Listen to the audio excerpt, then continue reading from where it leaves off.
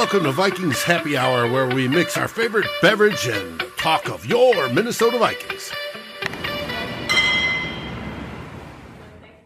Hello, everybody. Welcome back to another episode of Vikings Happy Hour. I am your host, Matt Anderson. You can find me at Twitter, on Twitter at Matt Anderson _8.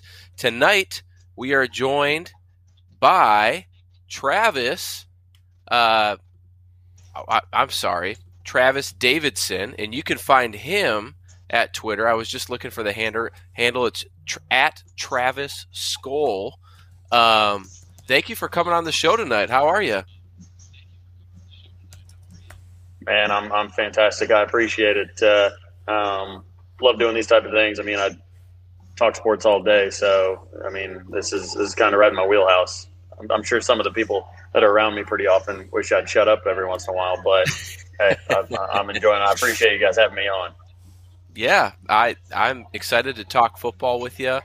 We're without our co-host, Ryan Ortega. We just named him co-host last week, and he doesn't show up this week. So I hope that everything's okay on his end. But we got producer Dave filling in that slot until Ryan shows up.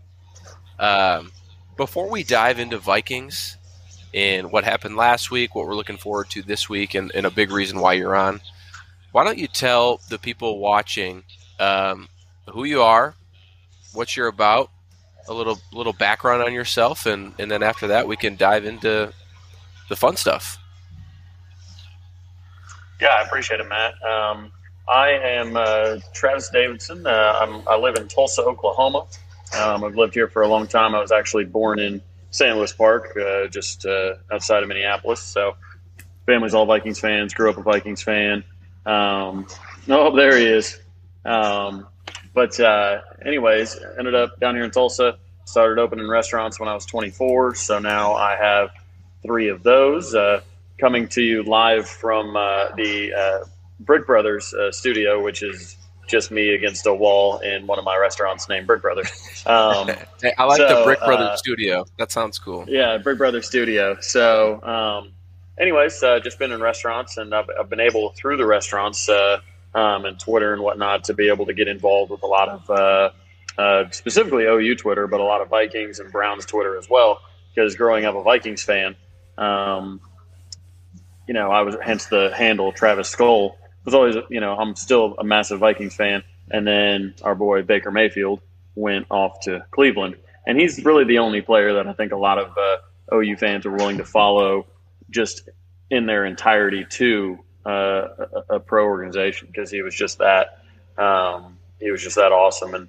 And really, I mean, he was the walk-on. He was the guy that was too small. He was a little pudgy, in college, all that. So I think he was the everyman's man. So anyways, yeah, now it's funny because my Sundays, aside from having a sports bar and whatnot, I'm like, well, I got to watch Kyler in Arizona. I got to watch Baker in Cleveland. I got to watch the Vikings. And then I got to root against everybody in the NFC North outside of the Vikings. And then it's just, I'm all over the place. I had to get out all my fantasy football leagues and everything. I was like, I'm in one. I was like, I just can't do it. I can't do it. There's no time. That's too funny. That's probably a lot like Ryan over here, who has finally joined the show this evening. I feel like you guys, you clearly connected. I know Ryan reached out to you to hop on this show. I know Ryan's a huge Sooner guy, Baker guy, Kyler guy, you name it. So I'm sure that's how the connection formed there. But Ryan, how are you doing on this Wednesday evening?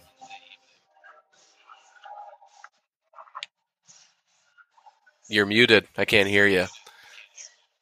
We're starting this show off great tonight. We'll figure out how Ryan's doing later. I had a question for you, and it was, what got you hooked on becoming a Sooners fan, Travis? Well, so I moved to Oklahoma. I was in first grade. My first OU game I watched actually was the national title game against Florida State in 2000. So the 2000 season, I should say. That was kind of my first game I watched. That was when I just fell in love with, obviously, being already living in the state. And then naturally, the first game you watch is, OU winning a national title. And Eric, I'll be rooting for the Vikings. I'll be rooting for the Vikings. So I'll answer that question right away. I don't want to muddy the waters too much. But so I got to Oklahoma, and obviously, like watched up or grew up watching sports, everything like that. And then I really started to get involved with OU through Twitter, and that just intensified my fanhood and everything like that. I've always just dove into whatever I'm interested in, and being a sports fan, that's nice. It's not, I don't have to cut out the time for it. I can kind of do it on my own time, obviously watching the games, but it's different. I can read up on stuff. I can dig into the history. I can do all that.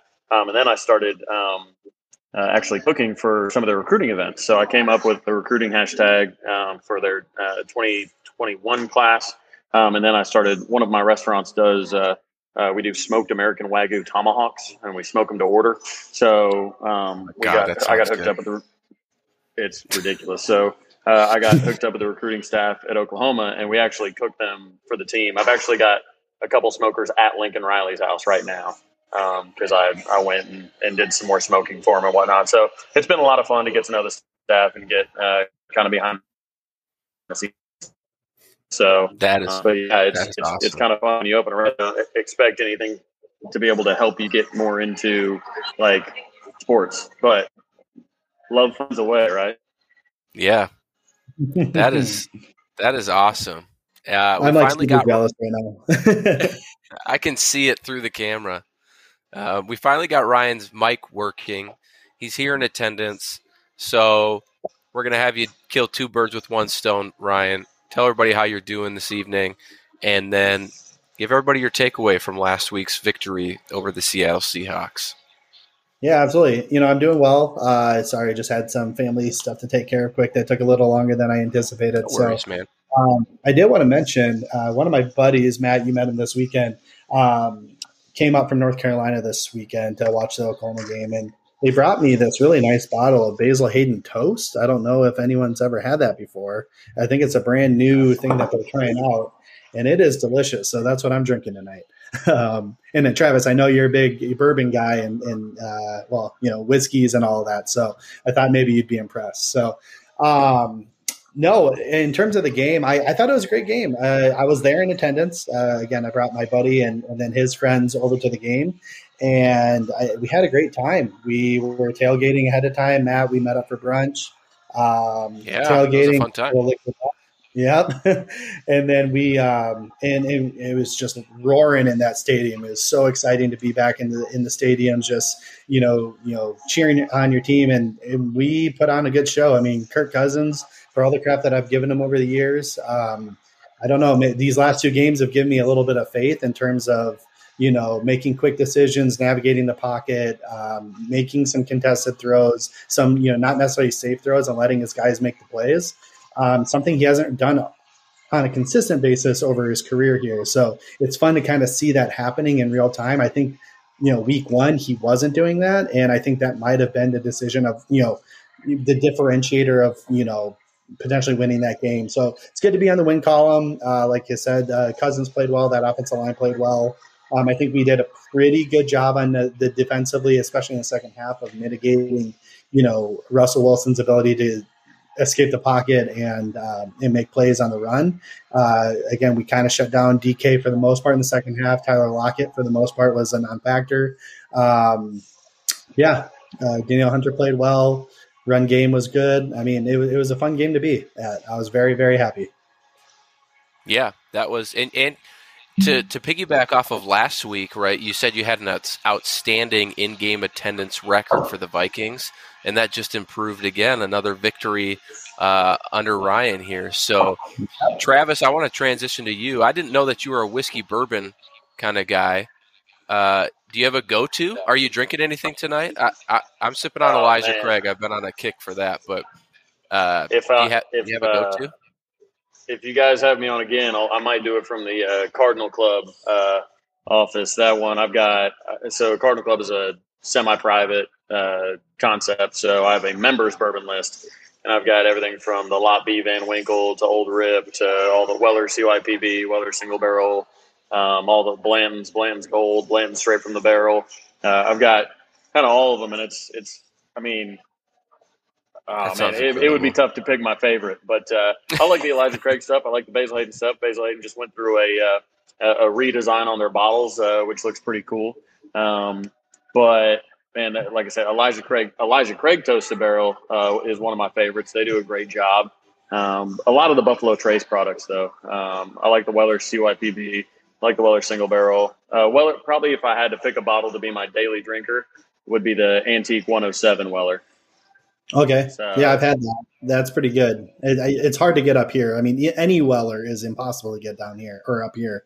It's a little bit more accessible in terms of like this, more generic stuff down in like Texas and Oklahoma, from what I hear. I don't know if that's accurate. But when we can get a bottle up here. But yeah, my buddy ended up buying that specific bottle and let me have a pour out of it, and it was fantastic. So love it. Yeah, absolutely. Yeah, it's all bourbon's getting extremely tough to find for the most part. There are now 3 states that won't even get any Buffalo Trace products for the rest of the year, because you think of how long it takes to make bourbon, and then the bourbon boom hit. I mean, nobody was thinking in 2011, oh man, I'm sure 10 years from now this thing's going to blow up and we need to start making way more whiskey. Nobody thought that. So it'll be interesting. It'll get harder and harder to find. So luckily I'm sitting on a little bunker of plenty of bottles. So I'll be a little stash. Well, if I run out, I might need to come on down. Hey, there you go. I know we just got Ryan's takeaways from the Vikings game this past week. Dave and I, the producer of the show, and a couple other Climbing the Pocket members, we do a show called Climbing the Pocket Final Score, where we give our reaction immediately after the game. But I do want to know what you thought of Sunday's game, Travis. I think we're just but that Vikings specifically, man, we're 1 or 2 plays away from being 3-0, and I think we played like a 3-0 team. I was probably most excited about kind of the confidence that they were playing with, the decisiveness that they were playing with on both sides of the ball. We did give up a decent yards per carry clip to Chris Carson, which could be trouble this coming week because Nick Chubb and Kareem Hunt are much better than Chris Carson. But I'm wondering how much emotion was in the game from. I mean, you even saw players tweeting whatnot saying, "Oh man, I'm contractually obligated to only go to Seattle," and it was the first time I think beating them since 2009. So I think I have that right. But we've had the Blair Walsh kick and just some bad games and even good games that turned bad against Seattle. So it was nice to just to watch the game and see the people in the correct uniforms doing the correct things for once when I'm staring at those 2 teams. You're used to Seattle being this buttoned up, just machine with Russ. You can't bring him down ever or anything like that. But no, it was really encouraging. If you looked at the schedule at the start of the year and said, okay, which game can we go ahead and schedule a loss on? I think a lot of people would have pointed to the Seattle game and said, man, it's just in our DNA, it seems like, unfortunately, to keep losing to Seattle. So it was nice. You hope there's no emotional letdown, kind of that built up like, oh God, kind of like when Rex Ryan's Jets finally beat the Patriots, and then they treated that like their Super Bowl. And of course, I know that those are two different circumstances, but I also believe that if you were to pick a team in the NFL that the Vikings just could not get over the hump against, it was Seattle. So you hope that Zimmer can keep them concentrated and focused on a tough opponent in Cleveland that's better than Seattle. Yeah, and I think that's a great transition to kind of move into that preview for the Vikings and the Browns this weekend. We don't need to beat a dead horse. We won last week, and we're ready to go. You've alluded to Chris Carson last week a little bit. He had I think about 6.7 yards a clip per carry. Yep. And coming into town this week is a 2-headed backfield that, I mean, they're a monster, right? You got Nick Chubb and Kareem Hunt, and I don't know if I have it on top of my head right now, but I mean, they are physical. They will run the ball down your throat. Kareem Hunt can do a little bit more receiving than Nick Chubb, so you got to account for that. And I think they're a little bit more physical than what we saw from Chris Carson, which has me concerned because the Vikings are one of the worst tackling teams through 3 games. And I think they have something of like 31 missed tackles through 3 games. It's really bad. So how do you think that we stop that this week, if anything? If there's any way to stop it?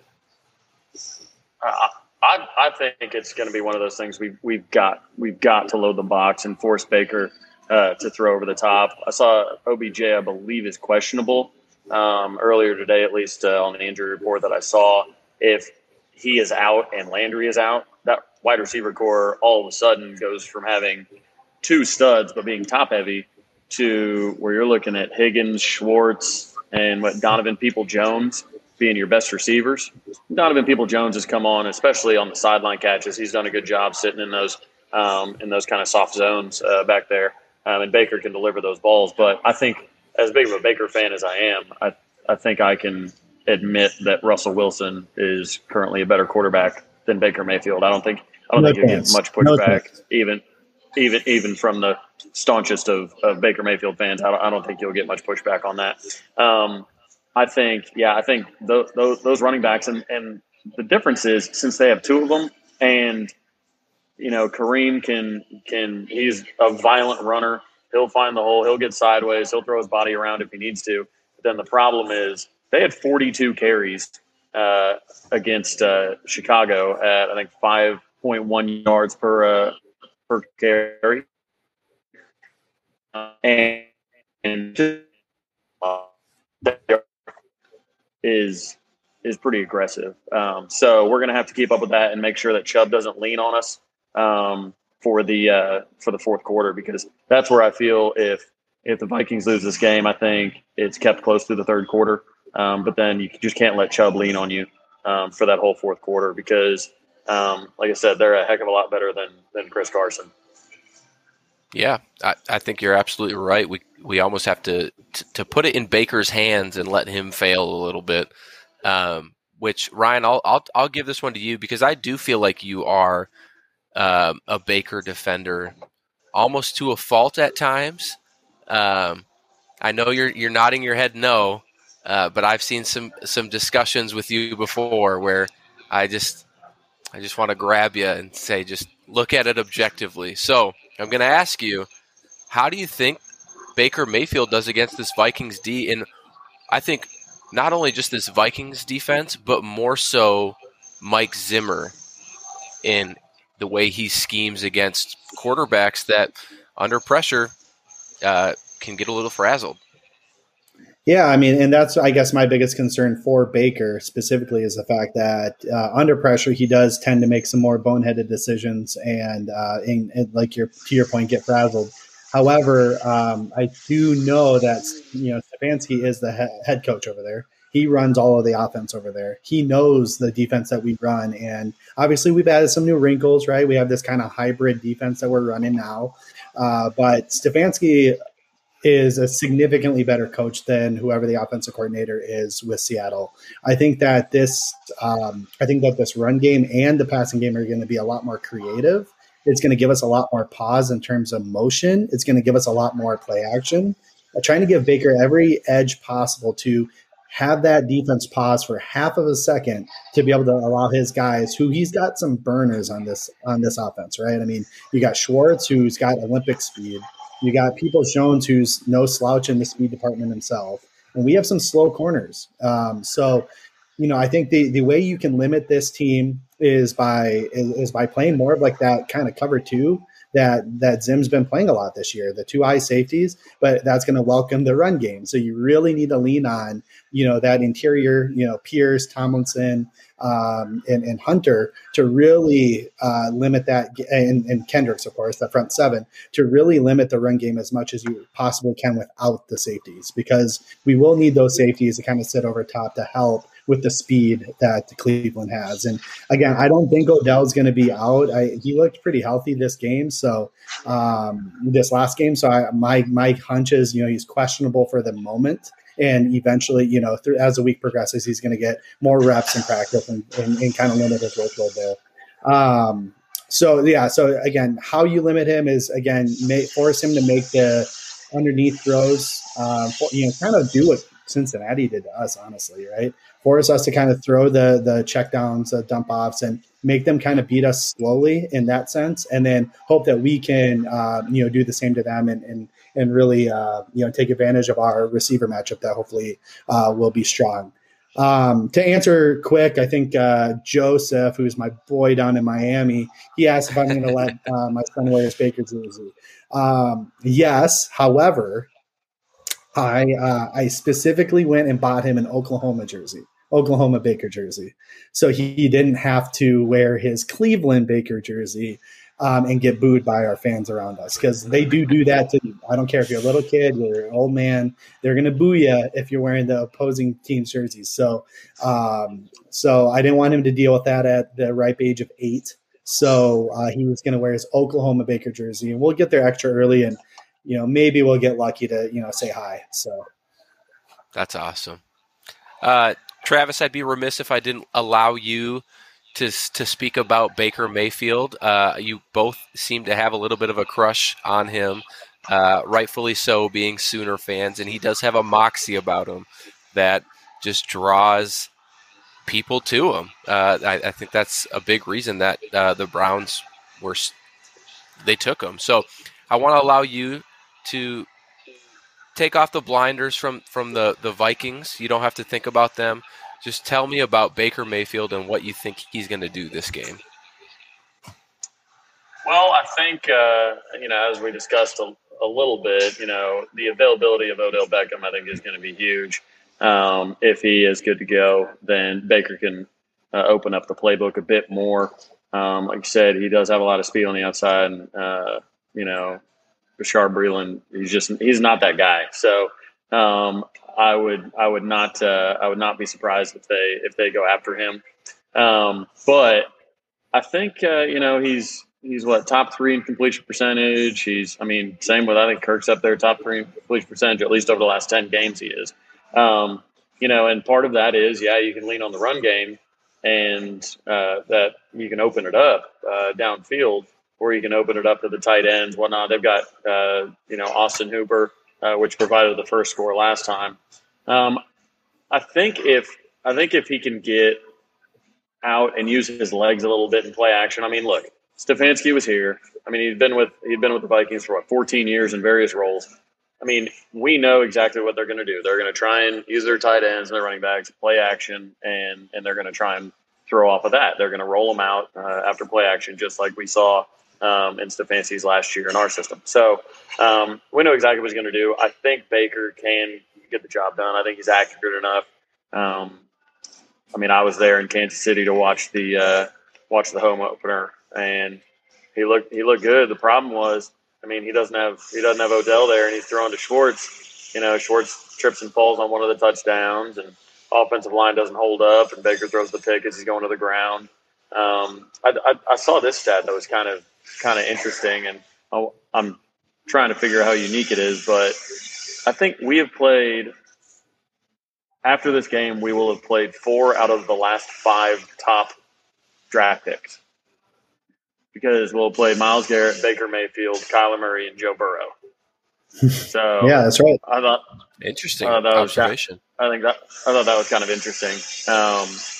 But it's and then of course Jadeveon Clowney's on the team as well. But that's one thing I worry about on the Minnesota side of things is we saw last week the Browns put, usually traditionally you got Jadeveon Clowney on one side, you put your edge rushers out. So you got Myles Garrett on one side and you got Jadeveon Clowney on the other.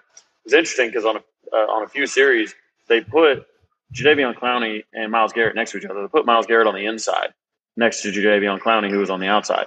So they targeted actually their right guard when they were playing the Bears. They targeted the right guard so they couldn't double team Myles Garrett.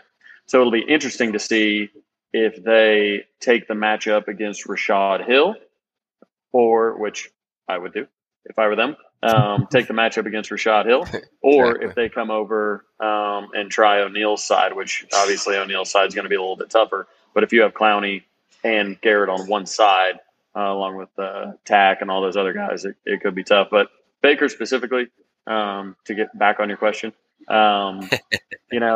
got the talent to do it. He's an accurate quarterback. All the other stuff, teams rallying around him. He's got the moxie. He's got this, that.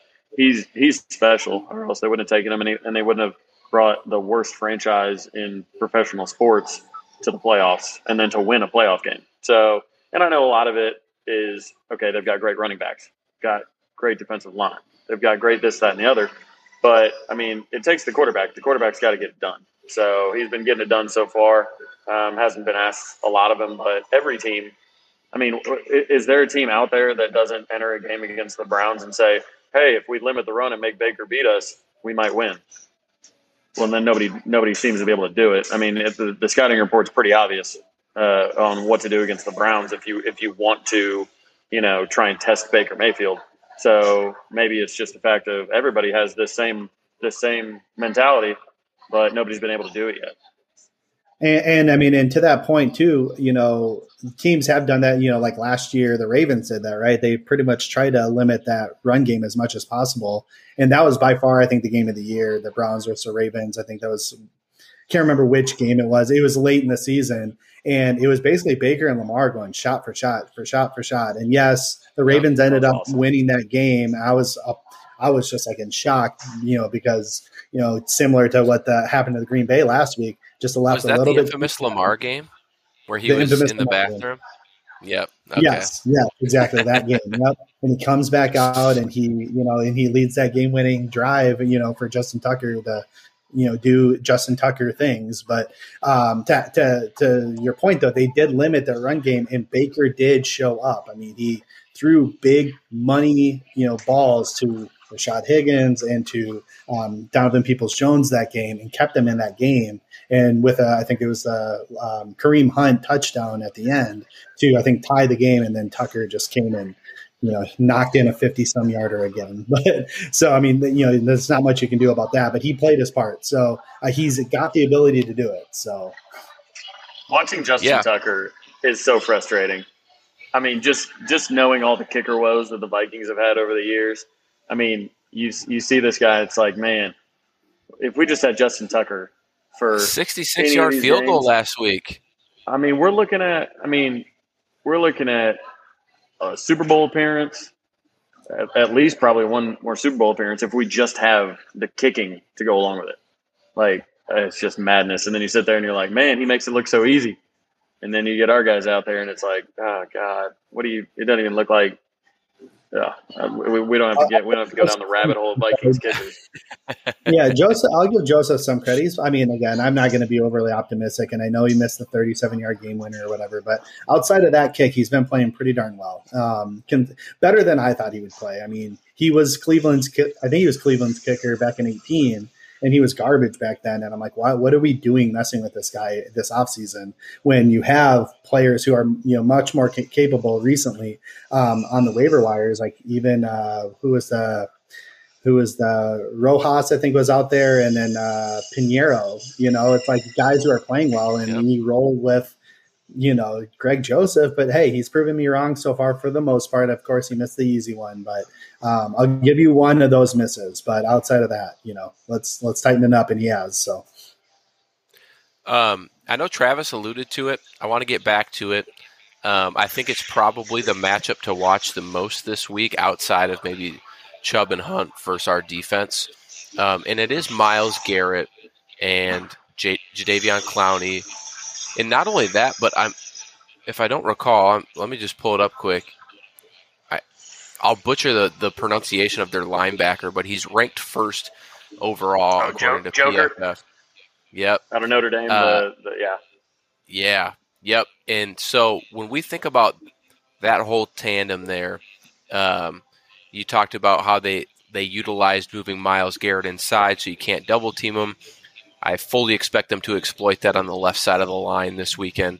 Ryan, what are your suggestions or thoughts or takeaways to try and stop that, or at least temper it a little bit? I don't know if it can be fully stopped, but temper. Yeah.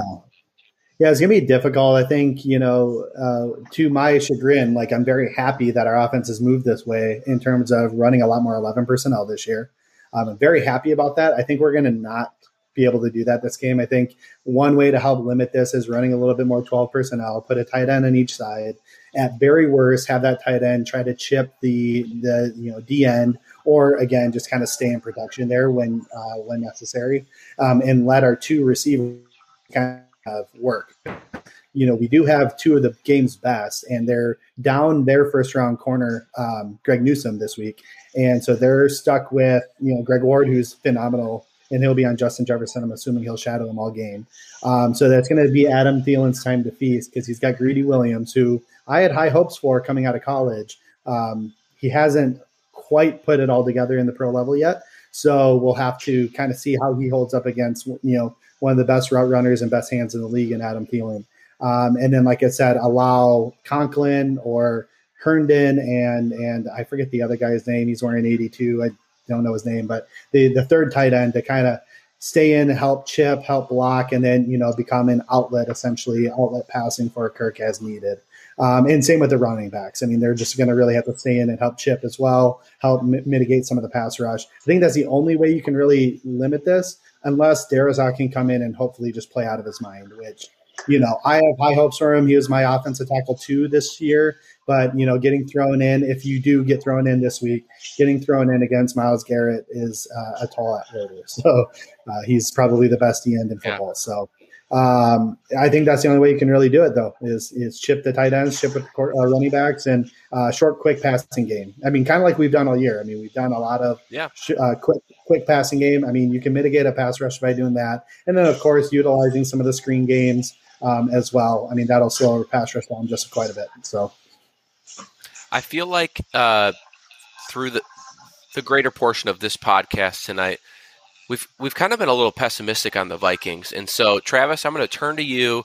And I saw it already in the chat while they were just talking about putting up Viking pictures in the YouTube feed. But let's pump the crowd up a little bit. The Vikings just came off a win. What are they going to do this weekend that is something that we can exploit versus the Browns? Yeah, I think, and Ryan touched on it, I think having arguably the best duo. I mean, they got the best running back duo over there. We got the best wide receiver duo in the league. You exploit those quick passes, and you let your speedsters run. I mean, the whole reason Adam Thielen is in the league is because of his speed. I mean, he tells the story. It had nothing to do with even routes or hands or anything. He went to the regional combine, and all he was looking for was, if I ran the right number, then they'll give me a chance. So, I mean, the reason he's in the league is the speed. You need to get going on some slants and some quick outs. And like you said, keep the pass rush honest with some screens and whatnot. But I think that's going to be the key. And let Kirk, I mean, Kirk has been cooking. I mean, they always talk about let Russ cook. Kirk has been on fire, especially these last 10 games. He's playing at an MVP level. I mean, you can't be an MVP on a 1-2 team, but he's playing at an MVP level. So I think you just continue to let that group go. You team. Yeah, but it's that's what I meant. But that's the thing. It's you gotta bring that confidence in. They should be playing with a lot of confidence after a big win at home against Seattle. The home crowd, one of the best advantages in the NFL. The crowd in Minnesota, so it's got to be loud. They've really got to get creative with their defensive line, which is interesting because going into the season, the Browns' offensive line rated extremely well last year, and everybody assumed, okay, best 2 running backs, great offensive line. That's a pretty good recipe for winning a lot of games. But their offensive line hasn't necessarily performed at the level in pass protection that a lot of people were expecting.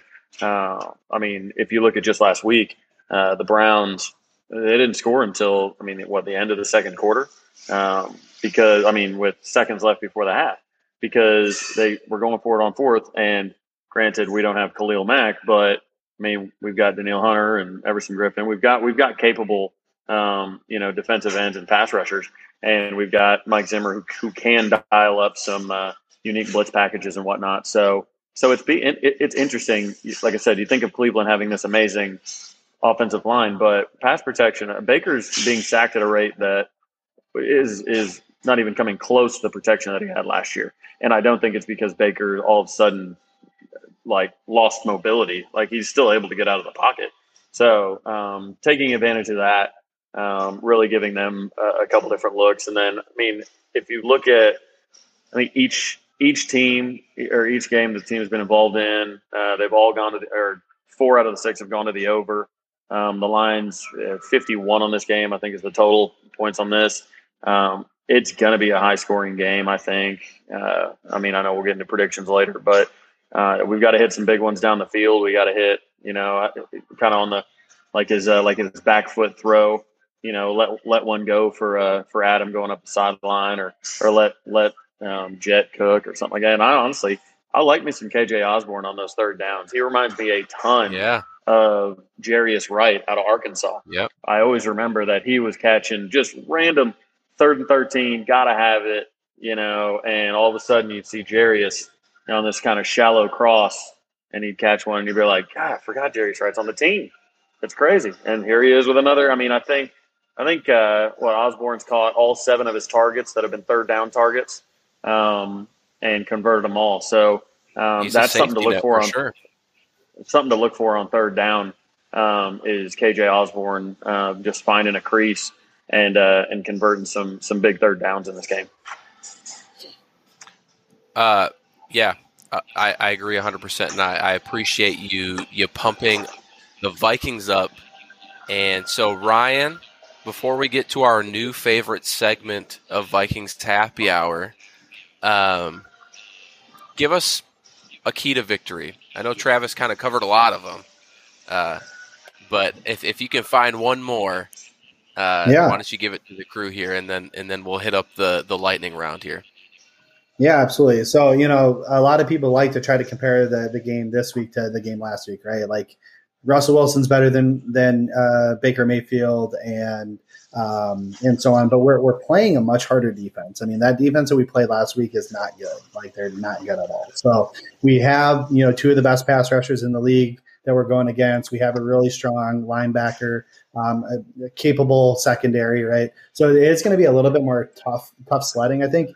Honestly, Travis, I'd probably take the under on this game based on what the current over-under is right now, just because I think that Cleveland's defense is going to play much harder. And I just believe in, the Vikings to make this a game at home, because our home field advantage does make a big difference. We will make this difficult on Baker. So my 2 keys of success is really, 1, the crowd. We have to come rocking and rolling in this game, because you could tell Russell was visibly affected by how loud the stadium was. And you heard Justin Jefferson be like, boy, wow, look at it, how loud it is. Holy crap. That's one key thing. And then 2 is I think the offensive play calling is going to be very, very key here. We have to navigate around this strong defensive line they have. So as I mentioned, using those screen game, quick passing game, a lot of motion pre-snap. That kind of stuff does affect these defenders more than we think it does. And if Clint tries to do game 1 drop back passing, we're going to get eaten alive. But if we can, really work on, the screens, the jet motions, the pre-snap motions to confuse that defense, and the play action pass to affect that defense for, again, a half a second, make them question what they're reading, that will allow us to make the right plays to offensively to make this a game and win this game. Absolutely. Dave, do we have music this week?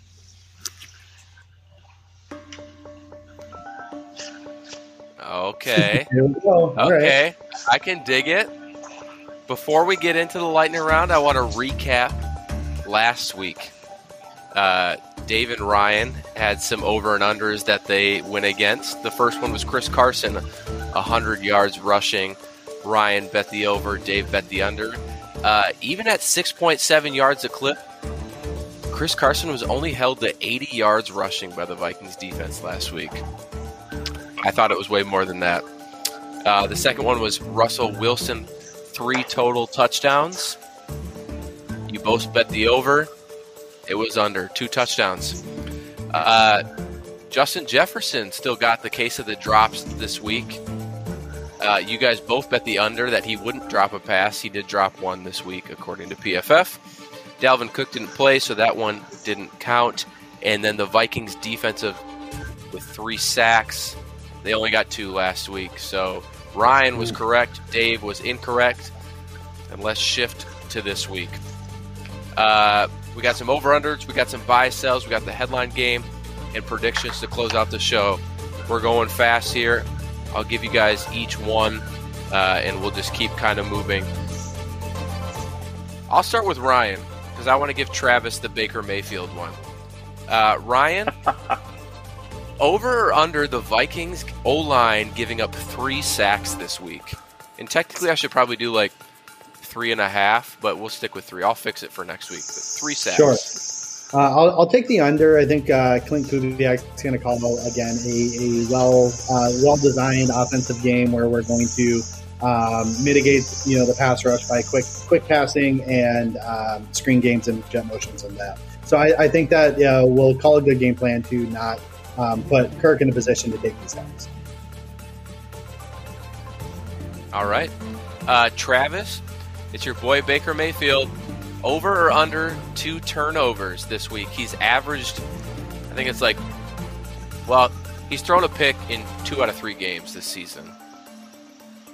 Yeah, I think that I'm gonna even get specific. I think that he throws 1 interception, no fumbles, but 1 interception to Harrison Smith on a deep ball that gets away from him. I don't particularly. Patrick Peterson isn't the P2 of old.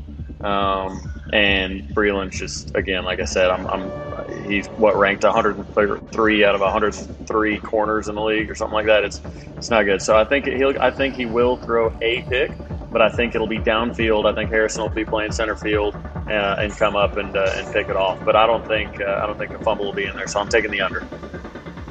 Awesome. And yes, I think Bashaud Breeland has now been coined the Dakota Dozers of cornerbacks. He's that bad so far. So, Ryan, switching over to you here. We have Nick Chubb. We have Kareem Hunt. They're averaging 143 rushing yards combined a game and nearly 42 yards receiving. So my question to you is, will they get over or under 175 yards of total offense for the Browns? I think they do get the over here. I think that they're going to press that run game pretty hard outside zones because that's where we've struggled for the most part so far this year. I think they're going to press that, and just between those two alone, I think they get about 120 rushing yards, and then just add in, what Kareem Hunt can do. We typically do struggle again, or at least in years past. I haven't really honed in on this statistic this year, but we do typically struggle against receiving backs, and Kareem Hunt's one of the best, and he's hard to bring down. I mean, he's up there with like Alvin Kamara in terms of just contact balance and being able to shed tacklers and keep running. So I think he's going to break a big one in the receiving game and probably be in that 175, 180 range. All right. Travis mentioned it earlier in the show. Let Kirk cook. We've seen fans say Kirktober is coming. So my question to you, Travis, is Kirk throwing for over or under 3 touchdowns this Sunday? He's averaging 2.6 per game. I think he throws for 2, and I actually think he runs for 1. Believe it or not, I think he throws for those 2. I think the run game's gonna get it done. I don't think there's gonna be I know I'm gonna take the over, but I don't think it's gonna be a situation where it's a 35-42 game. I don't think there's gonna be a lot of scores to dish out. So I do think the Vikings will get a couple passing touchdowns and one or two rushing touchdowns, but I am calling that Kirk gets one of them. I love it. I love that. I know that he had a little scramble last week, so it'd be cool to see him kind of do the same thing, just closer to the end zone. Let's switch over to buy, sell. Ryan, are you buying or selling Klint Kubiak through 3 games? If you would ask me after game 1, I was selling hard at a huge discount. But these last 2 games he's called have been fantastic. I think PFF Eric had mentioned that, Eric Eager, he had mentioned that I think he's the number 1 offensive play caller in football right now based on their metrics that they came up with. And I'm buying it. I think he's taken what his dad has done and he's made it better in terms of allowing us to run more, 11 personnel and take advantage of our playmakers. And he's putting Kirk in good position to make good decisions, which is why we're seeing the best version of Kirk right now. I love it. Travis, buying or selling Oli Udoh being the right guard of the future? I am buying it. I think part of this is just my sheer optimism when I need the Vikings offensive line to become something of a force. I feel like Steve Hutchinson is the last good offensive lineman who we had. It feels like it's been that long. So I'm buying it. He's just got those couple of penalties that he's had. It's again, like I said, I think I'm being just blinded by optimism on this one. I want so badly to have a great offensive line. Things look promising through 3 games, so I share that optimism with you. I would buy if I were participating in this, but let's keep moving along here. Ryan, this is a weird one. I phrased it really weird, but are you buying or selling the Vikings corners turning around? So do you think they'll actually improve, or do you think they'll just continue to suck? Sure. I'm going to pause lightning round real quick to answer Joe's comment here. And actually, Travis, you might want to help me answer this. Hey, Ryan, are the Sooners intentionally making every game interesting for you this year?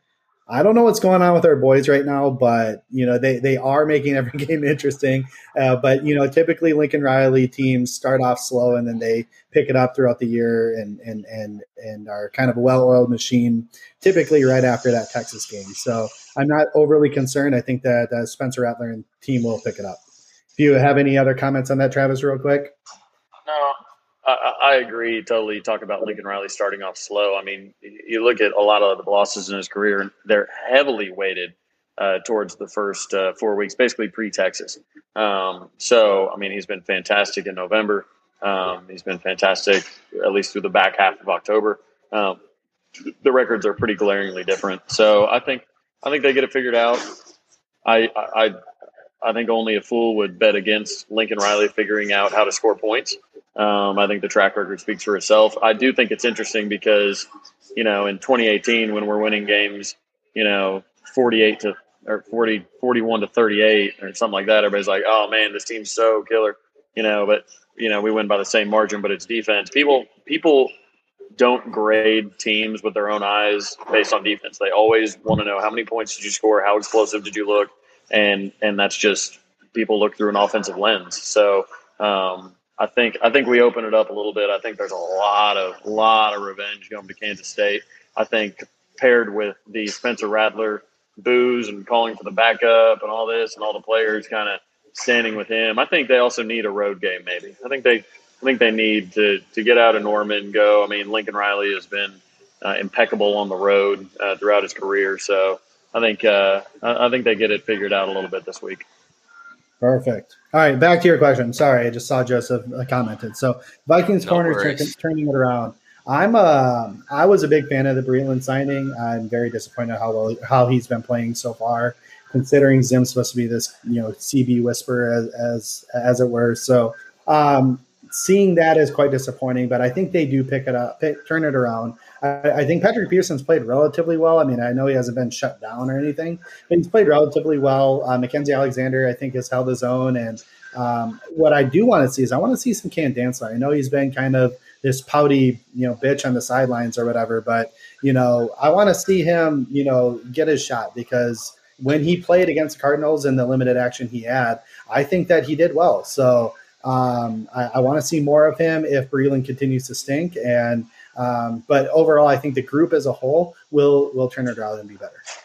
So I'll buy that. Yeah. Joseph, I'm gone next week for this show. Ryan is hosting, so you very much will probably get a Vikings Sooners happy hour, and maybe Ryan will bring Travis back, and y'all can just yuck it up that way.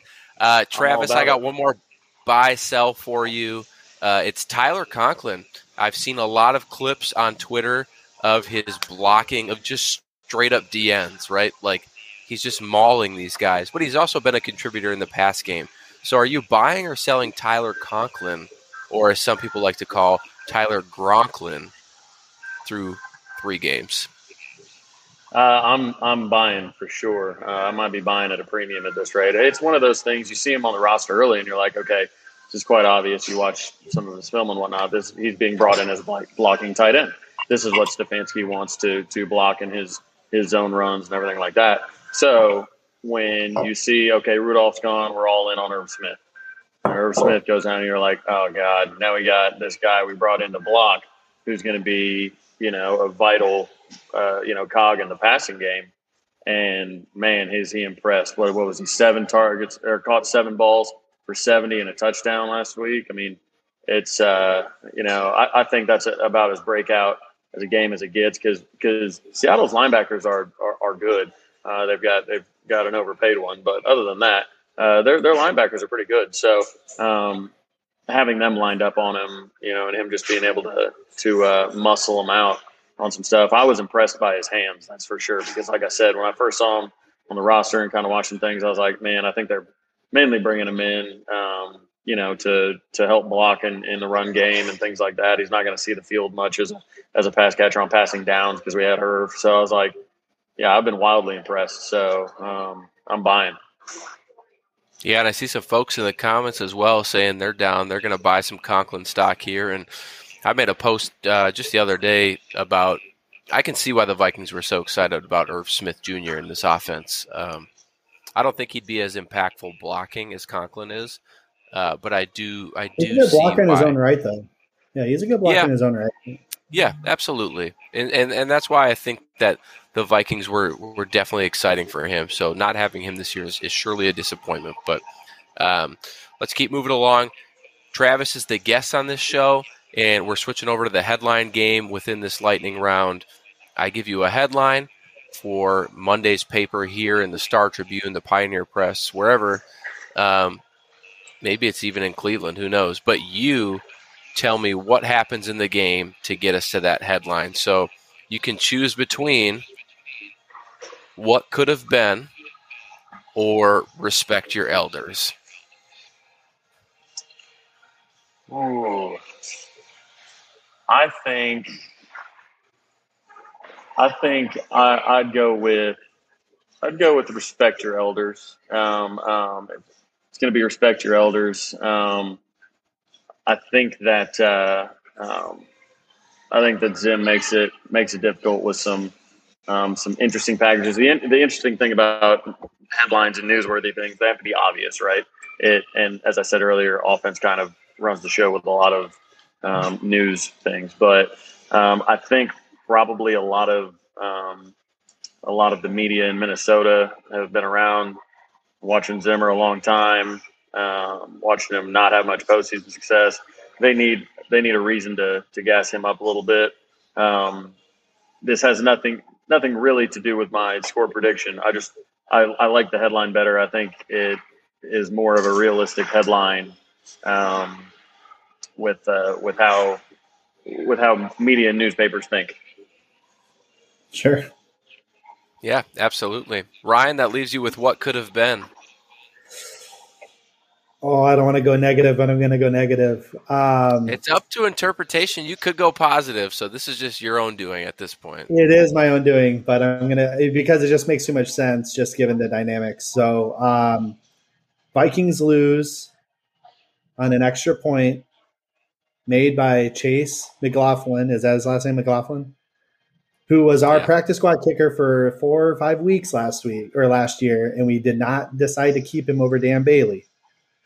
And Kevin Stefanski, who could have been the head coach here if we didn't win that Saints game back in the playoffs when we played the Saints, gets revenge against his old team for not making him the head coach. So it's kind of a two-pronged what could have been, because that could have been our kicker and our head coach. Hate to be negative, I'm sorry, but man, I'm rooting for Travis. It could be what could have been, like, I don't know, Kirk goes 28 for 29 or something, and his 29th pass, ricocheted off Conklin's hands or something, and he could have been the perfect game. Most completions in NFL history without an incompletion. Something like that. What could have been. So that it's. Take note, Ryan. I like Take your note positive. of Travis's optimism. Yeah. All right, Dave, come on out here. We got prediction round here, and then we'll sum it up here. So just a recap on the season. Ryan is 2-1 because he went against us week 2 with the Cardinals. I'll let that go after this week. Dave is 0-3, but it was a sacrificial 0-3. He picked the Seahawks last week to jinx them. It worked. Congratulations, Dave. I'm sorry it doesn't reflect on the scoreboard. Mary was our honor. You martyr. Mary was our honorary guest last week. She guessed correctly with the Seahawks losing, the Vikings winning. So that puts the guest total at 1-2. And hosts of this show, I am a homer through and through. I am the same record as our Minnesota Vikings, 1-2. I expect to finish the same record that they do this season. So, Ryan, I'll start with you. Prediction for this week. Score. Yeah. Score and who wins. Oh, why do you start with me? I'm gonna put my home record. Yeah, I'm gonna put my home record, or in terms of my in-person game record, because I will be at the game again this week. I'm gonna chalk an L up for us, and my in-game record. I just think that their run game, I think they're going to stay on the field longer, not allow Kirk to kind of get in rhythm. I think that their defense is going to be a little more tighter than what we're used to seeing over these last 2-3 weeks. And I think Baker, I think it's a close game, but I think Baker gets it done 21-20 with, like I said, the last second or the McLaughlin making that extra point to win the game. You are speaking this headline into existence, and I don't like you for it. I'm gonna switch to Dave here before we go to Travis. Dave, what is your prediction this weekend? Vikings lose. Same reason as last week. Shit. Oh, okay. I like that. Hey, if I can sacrifice, I will sacrifice all season long. Vikings lose. Say the score is. But I did get the Vikings score correct, if you remember. If I remember correctly, I did get their score. I think it's going to be a high-scoring affair, pretty similar. And we'll lose like 34-31. I do believe Mike Zimmer, as I discussed earlier in the weeks, come down with a checklist on how, especially Bashaud Breeland, I wish they would get Dantzler in there, how they might play that a little bit better. It's going to be rough if OBJ's out. They're going to, obviously, Cleveland will focus on a running game. Tomlinson played better last week, even though you don't see that in the stats. He did. The Vikings very well could shut that down. 8 people in the box bring Harrison up, especially if OBJ is out. I'm not afraid of Peoples-Jones. He's had a lousy season so far. I hope that continues. And pressure and a home crowd in U.S. Bank are going to ruffle Baker Mayfield. However, to keep the streak going, I'm picking the Browns because I want them to lose. So I'm picking the Browns to win. I can appreciate that, Dave, and I like the sacrificial take you're taking there. Travis, before you give your prediction, I want to give you one more opportunity here with everybody listening, whether it's live right now on YouTube or when this goes live Thursday on Apple Podcast, Spotify, wherever you listen to your podcasts, where they can find you. Pump yourself up. Give yourself a minute here to just kind of talk about you, and then hit us with your score prediction. Yeah, first and foremost, I appreciate you guys having me on. I'd love to be back on. I love doing this kind of thing. Like I said, just talk about sports all day. Might as well do it with guys that know what they're talking about. So, I'm at Travis Skoll on Instagram, Twitter. Super easy to find. I mainly talk about sports and food. So if you like pictures of food and talk about sports, I'm probably your guy. But other than that, I'm a restaurant owner here in Tulsa, South Tulsa, Bixby. So if you're in town, look me up. Let me feed you and send you home happy. So my prediction, man, I've gone back and forth on this so much, but I feel like I think we're giving up 26.5 points a game. I think it's going to stay right at that. I think Cleveland scores 27 on us, a few touchdowns, and 2 field goals. I do feel like we come up 1 field goal short of tying and score 24 points. I think it is 27-24 Cleveland Browns. I tend to trust Vegas maybe too often, but they do what they do for a reason. So as those of you that know the lines and can do math, that is right at the total points that Vegas is projecting. And then Cleveland is favored by it's moved everywhere from 0.5 point to 2.5. I think it's at 1.5 right now. So that's what I'm going with. 27 for the Cleveland Browns, aka the Fighting Baker Mayfields, and 24 for the Norsemen. Well, now I was going to do it anyway, but now I just feel obligated to pick the Vikings because we just went, all three of you just went the other way. Well, Dave's saying we're going to win by saying we're going to. He's picking us to lose. It's a superstitious attempt that I can appreciate. I will go to a fault, the Vikings winning here. I think it'll be 28-20. I do think it's a close game. But I think Zimmer is just too much to handle for Baker Mayfield. And I do trust the defensive line to kind of shut down or at least contain Chubb and Hunt, especially if Anthony Barr is back. So that is my prediction. The only one on this show to predict a Vikings victory this weekend. Actually, besides Mary and I, we're the only ones to pick a Vikings victory correct this year. So take that for what it's worth. Travis, I want to thank you. Oh, yeah, that's true. Well, whatever. Travis, I want to thank you for hopping on. For everyone listening in the chat or live on the podcast, or not live on the podcast, but the podcast that comes out on Thursday, you can find him at Travis Skoll on Twitter and Instagram. It's the quest to 6,000 followers on Twitter, so make sure you get out there. Follow him. Pizza, Sooners, Vikings. There's not a better combination, really. At least the Sooners win, unlike the Gophers. And then as for next week, I will not be here. So Ryan, co-host, recently named, even though he showed up late, will be handling the show next week. No idea what he's got prepared. I'll send him my prediction sometime next week for that game. But that's all I have tonight. I think Flip and Eric will be back tomorrow for Vikings Hot Takes. They will. And then you can see Dave and his buddy, I forget the name, on Saturday. Darren Campbell, Soup Campbell. Darren Campbell for Old Two Bloggers. And then come back on Sunday after a Vikings victory, fingers crossed, with Flip, Jason, and Dave. I will not be on that show either. And hit up CTP Final Score. So to everybody who hung out with us tonight, I appreciate it. And Skol Vikes. Hey, before we leave, I want to give you a quick hint. One of the questions tomorrow night on Viking Hot Takes is, are the Vikings better without Dalvin Cook? No. That should be an interesting answer. And if anybody wants to submit an extra point, contact me and send me your video asking the question. With that, what do we say, guys? Skol Vikes. Skol. Skull. Go, baby!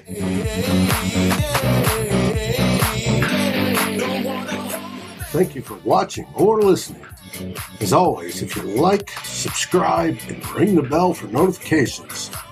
And if you're listening to the podcast, please rate us on your favorite aggregator. Skol, everybody.